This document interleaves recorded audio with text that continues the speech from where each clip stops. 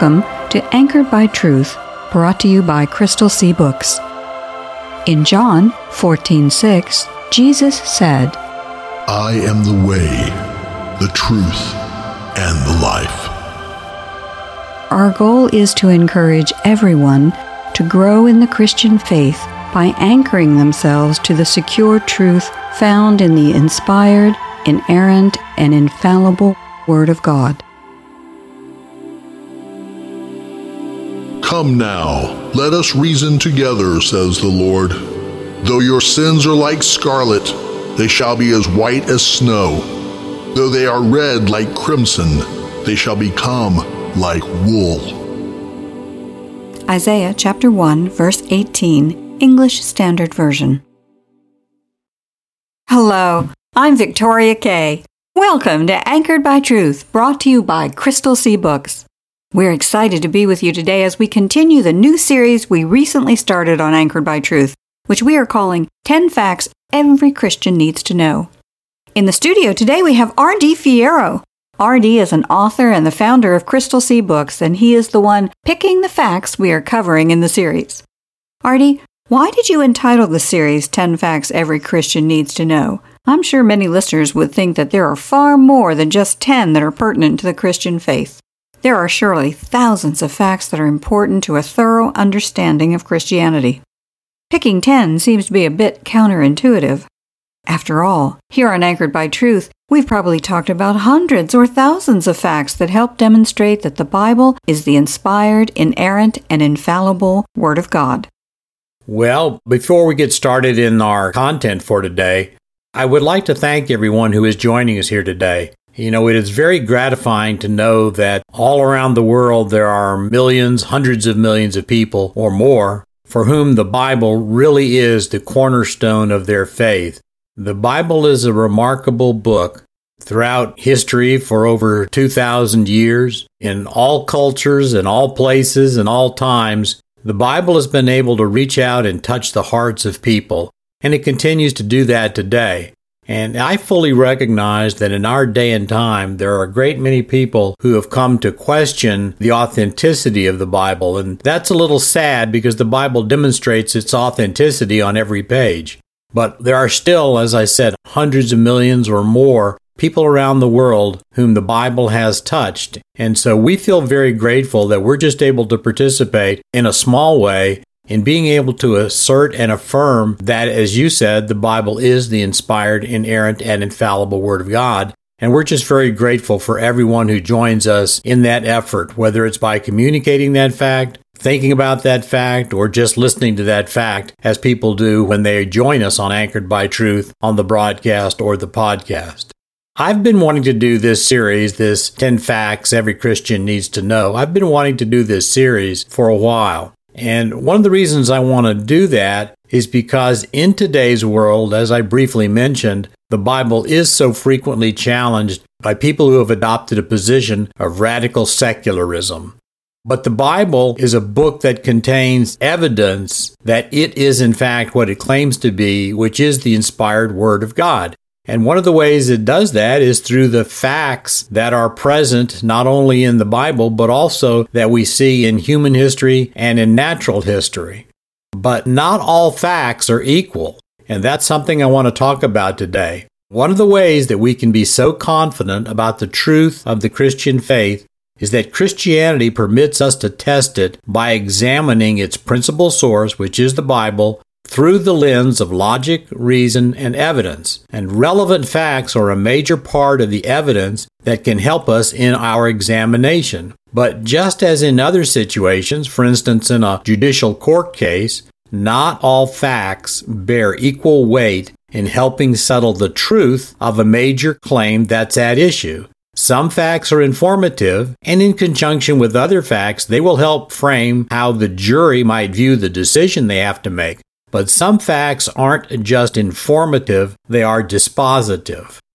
One definition of the term dispositive that we found on yourdictionary.com says that dispositive means that, quote, that disposes or settles a dispute, question, etc. Conclusive, decisive, unquote.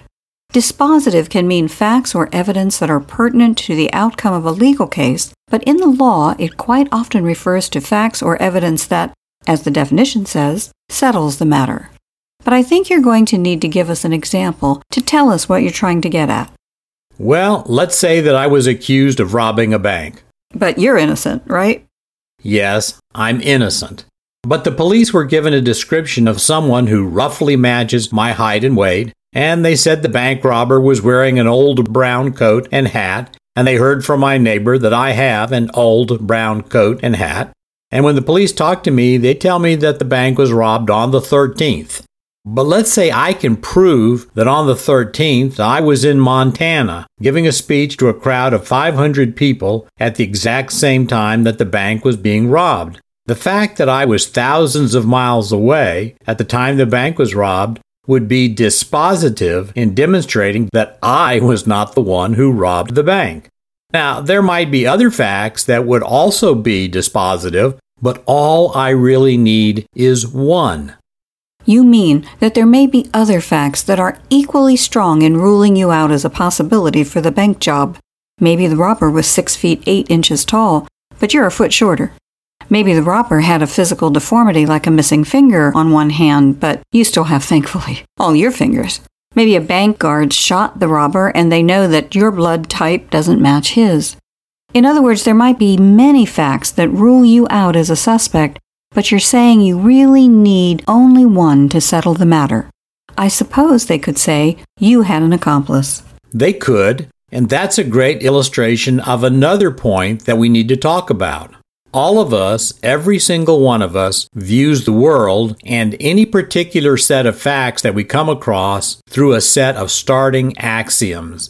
That's true for Christians, and it's also true for non-Christians. And therefore, when we present conclusions, we very rarely simply present sort of a set of just bare facts. When we talk about conclusions, especially when it comes to competing truth claims, we have almost always applied some level of analysis to a set of facts. We have filtered those facts through our own set of starting axioms. And hopefully we have applied valid logical principles and we've drawn a conclusion either deductively or inductively.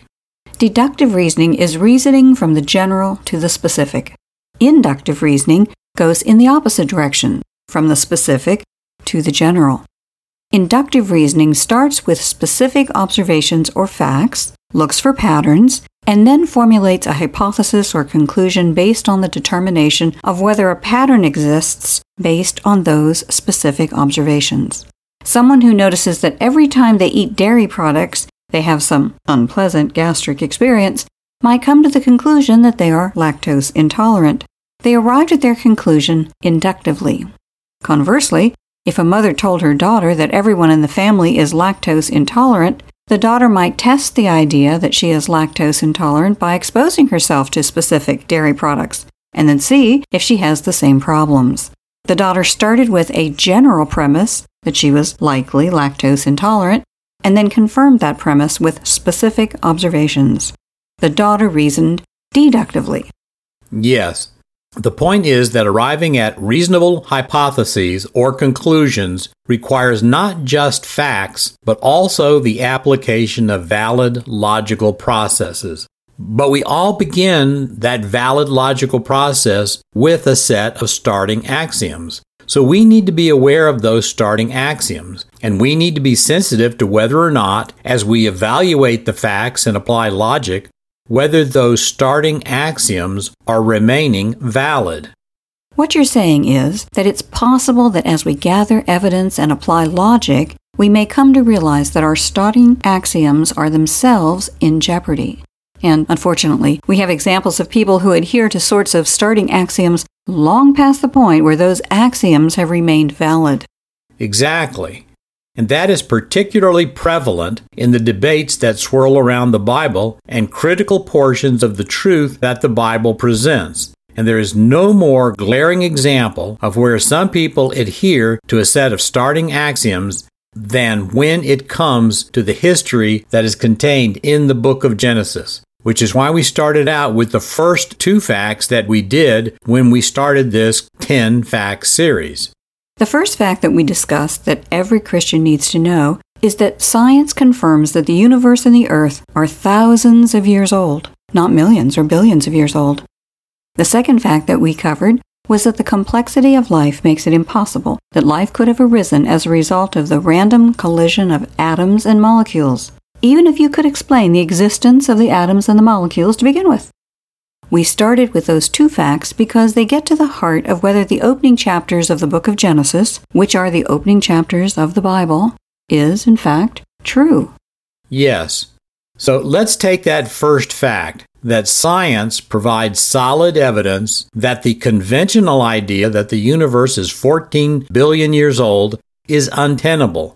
Science provides us evidence that the universe is not billions of years old. So when we did our episode on that fact, which was the first episode of this 10-fact series, we pointed out 3 lines of evidence that are a real problem for the conventional view on the age of the universe.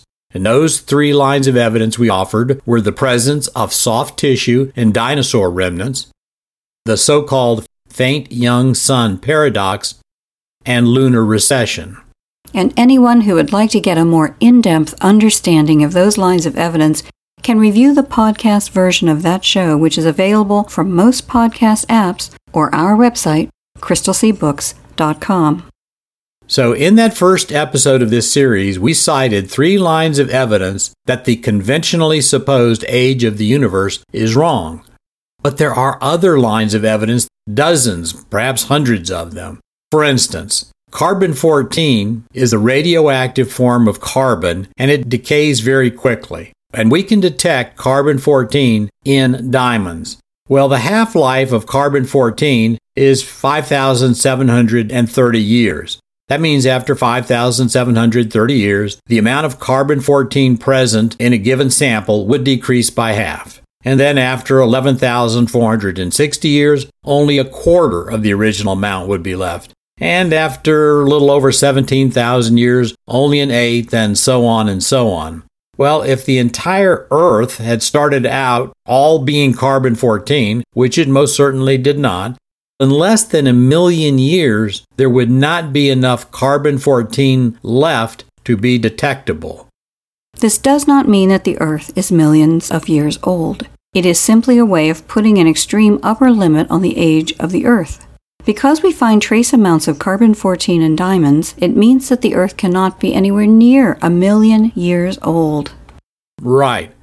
Now, we know that carbon-14 can be produced by cosmic rays entering the upper levels of the Earth's atmosphere, but that certainly would not account for the presence of detectable carbon-14 in diamonds.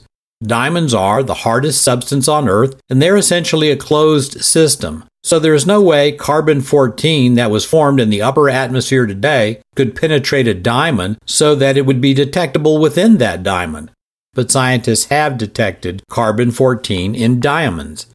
The point is that this is yet another line of evidence that the Earth cannot be anywhere near 4.5 billion years old. And remember, that's the age that conventional science claims it to be. In our last episode, you said, quote, "Deep time is the root of the evolutionary weed," unquote.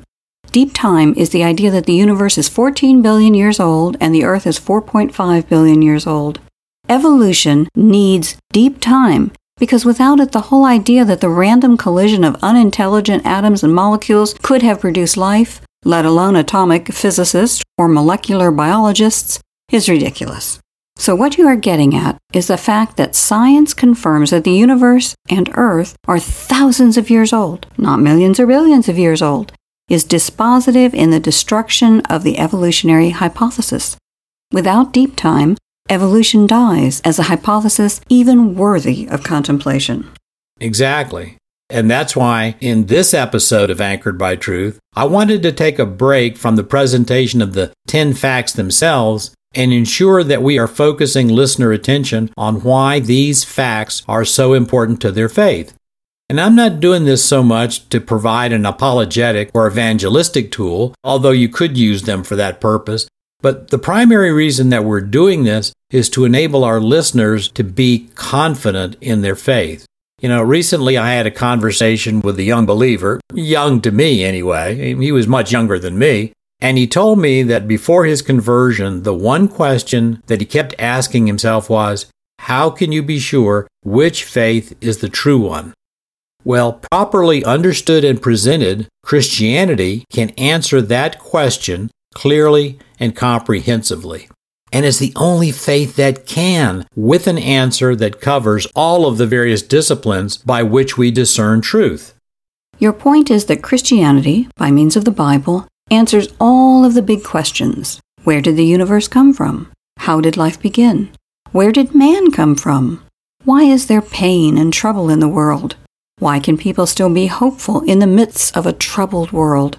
Why do people feel a compulsion to distinguish between right and wrong in such a way that they frame moral and ethical systems and standards by which they live and want others to live? And why does mankind have a near universal apprehension of the divine, the sense that has pervaded every culture, regardless of location, time in history, or other traditions, that there is a supernatural realm that lies outside our physical senses? Yes, Christianity can give meaningful, intelligent, and reasonable answers to those questions. And the answers that Christianity gives are consistent with what we know about the physical order of the universe in which we live, consistent with physics, chemistry, biology, geology, etc. And those answers are also consistent with the revealed history of humanity, what we can learn from archaeology and sociology and anthropology and history. And Christianity also provides verifiable evidence of the existence of a supernatural power and realm by means of the fulfilled prophecy that is contained in the Bible. But to be able to give those answers intelligently, Christians have to have a basic awareness of how facts, evidence, and logic are applied when you sort through competing truth claims. But in the midst of all of that, Christians can turn to Deuteronomy 31:8 and hear God telling us, quote, I will never leave you or forsake you, close quote. And we can turn to the Gospel of John, chapter 16, verse 33, where Jesus tells us that, quote, in this world we will have tribulation. But we can remain at peace because Jesus tells us he has overcome the world. Well, one of the biggest ways that Jesus has overcome the world is because he has truth on his side. Jesus is, in fact, the truth. Jesus made and sustains everything, so truth is actually dependent on him, not him dependent on the truth. But that's a subject for a different day. We're getting a little away from our basic subject. For today, we need to focus on the fact that one of the reasons Christians can be very confident that their faith is the true faith is because the Bible gives abundant evidence of Christianity being true. The Bible simultaneously proclaims the truth, but in its unmatched reliability, fidelity, and accuracy, it contains evidence of the truth of the claims. But to be able to use that truth, we must understand the relationship of facts to sorting among the competing truth claims. And one of the most interesting things I've heard you point out is that when we have dispositive facts at our disposal, we may have one or many, but all we really need is one. Can you explain that a bit more as it applies to our principal concern about the 10 facts every Christian needs? Sure. So let's get back to the fact that the general theory of evolution needs lots and lots of time to even be worthy of attention. That's why Charles Darwin's views didn't flourish until another Charles Lyell, popularized the idea of uniformitarianism. Uniformitarianism is the idea that the present is the key to the past.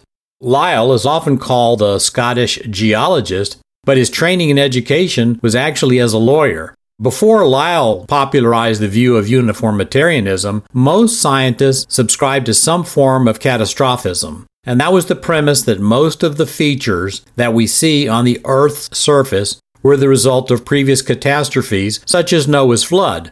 But Lyell postulated that rather than a biblical flood carving features such as the Grand Canyon, that those kind of features were actually created by very gradual but slow forces that acted over eons, such as erosion. And Darwin was well aware of Lyell, wasn't he? Yes. Darwin had a copy of Lyell's book, which was entitled Principles of Geology in his infamous voyage on the British 10-gun brig that was named the Beagle, and that ship was under the command of a Captain Fitzroy. And Darwin and Fitzroy often had philosophical discussions. Part of that included the discussion of Lyell's book.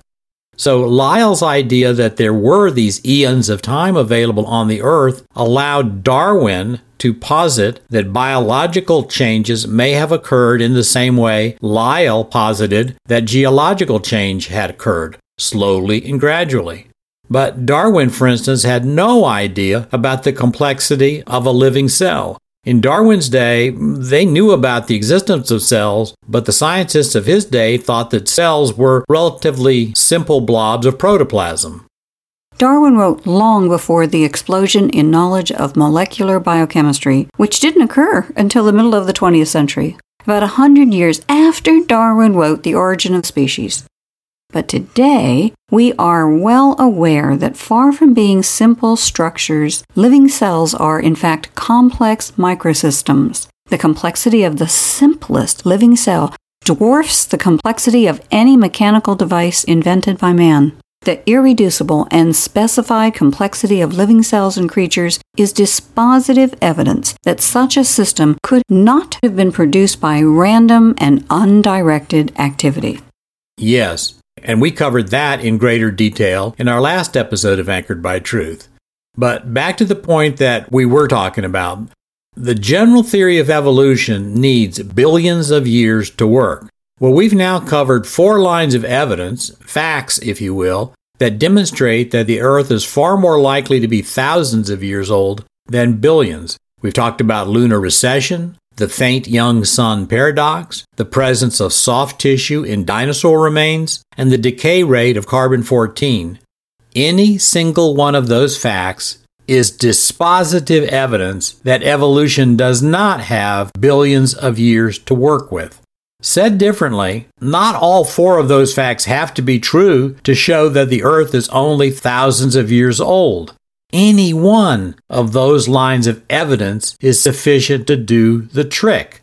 And if Earth is thousands of years old, which we strongly believe the scientific evidence indicates, that destroys evolution as ever having any possibility to actually do the miracles that it's conjectured to do.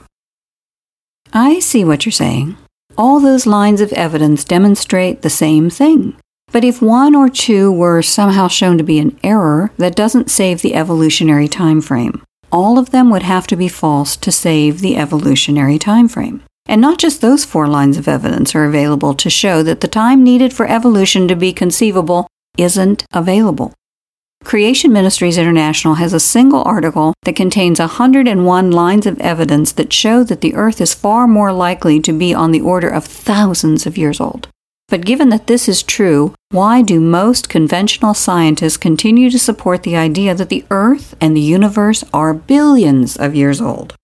That goes back to the compulsive power of a person's starting set of axioms. Most scientists look at the age of the universe or the Earth from the starting point that it is billions of years old. That's what their training and education have led them to believe. That's what they had to believe to get their degrees, their funding, and their approval from colleagues. So when it comes to evidence that doesn't agree with their starting axioms, they have to start trying to find suitable explanations for how those axioms can remain in place, but account for the evidence that doesn't fit. So in the case of lunar recession, they might say that the moon has not always orbited the Earth, that at some distant time in the past it was captured as it was flying by the Earth. In the case of the faint young sun paradox, they say that the faint young sun could keep the Earth warm enough for life because the level of carbon dioxide in the atmosphere was 1,000 times greater than it is now. To account for the problem that the evidence disagrees with their axioms, they have to invent explanations. But if the moon was captured by the Earth or the level of carbon dioxide was much higher in the past, those ideas violate their presumption that all of the forces operating today have been operating in the same way in the past. In other words, to save deep time, they have to sacrifice the idea of uniformitarianism, right? Right. And that's the beautiful thing about the Bible and Christianity. The time frames that we learn about from the Bible don't require any of that. Now, this is not to say that the biblical timeframes don't have some challenges that we have to address with respect to dating. There are some, and Christian scientists routinely work on solutions to those problems. But it all goes back to the basic point. There are facts, a great many of them, that can help that young Christian get an answer to his basic question of how can I know which religion is true? And that includes the most widespread religion of our day that might be termed secularism. If belief in God is a religious viewpoint, then not believing God is also a religious viewpoint. It's the opposite position of the same question. In our culture, we like to label belief in God as being religious, but we don't put that same label on not believing in God. And that has led to a lot of mischief, hasn't it? Yes. In our culture, we have said that we must separate, quote, church and state. But we now interpret that phrase to mean we have to expunge religion, especially Christianity, from our public institutions and our public square. But when we do that, we have not become religiously neutral, we have become religiously hostile. We have replaced religious tolerance with secular coercion under the guise of calling it neutrality. But that's also a discussion for another day. For today, the point that we need for people to remember is that not all facts, not all lines of evidence are of equal value in arriving at valid conclusions. So when we come to facts that apply to our faith, we need to become aware of and even master certain facts that are in direct conflict with the substructure for secularism that exists in our culture. And that subculture is now the theory of evolution. Without evolution, the culture has no credible alternative to God as the creator. The first two facts we've covered in our 10-fact series are dispositive in demonstrating that the conventional view has inescapable, fatal flaws. Today, let's listen to a prayer of adoration for our Creator. He genuinely wants to have a personal relationship with each of us so that for all eternity we can enjoy fellowship with Him and proclaim His unmatched glory. A prayer of praise for the Creator. Mighty and everlasting Father, you are a kind and merciful God. You have given us eyes to see, fingers to touch, ears to hear, and minds to understand. You bring us into the full and certain knowledge of your transcendent creative power. When men gazed at the stars and sky, they could perceive the depth, but not measure the distance. Through your grace, man now has the ability to understand that your cosmos is more supremely complex and vast than ever could have been known before. What mortal mind can fathom this magnificence? Praise be to you, Father of the galaxy, and praise to your Son, who created at your right hand. It is because of his descent that we will one day be lifted up. So we pray and give thanks in his name. Amen.